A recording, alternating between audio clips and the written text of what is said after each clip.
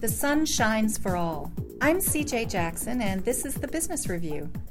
According to World Energy Outlook, 1/5 of the world's population still has no access to electricity.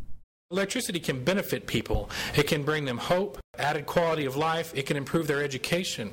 Co-founder of Village Energy LLC, Brian Thomas, hopes to improve energy access using natural resources. Like in Honduras, where energy is derived from low-quality powered batteries and kerosene, and villagers must travel a great distance to charge cell phones.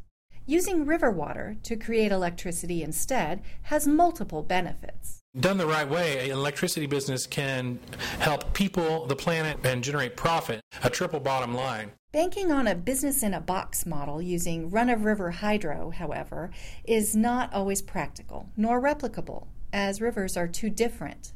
Creative solutions are needed for each environment. Richard Hansen agrees.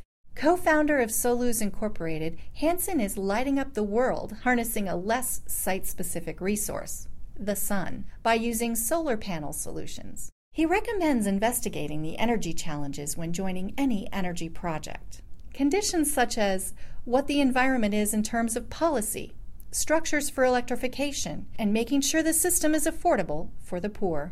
We did develop this innovative business model to provide cash, microcredit, and rental. All these corners of the world where you've got people that raise the coffee we drink or the chocolate if you like chocolate. I mean, they're out there in very remote areas. You know, hydro is very site-specific. You have to have hydro. Wind is site-specific.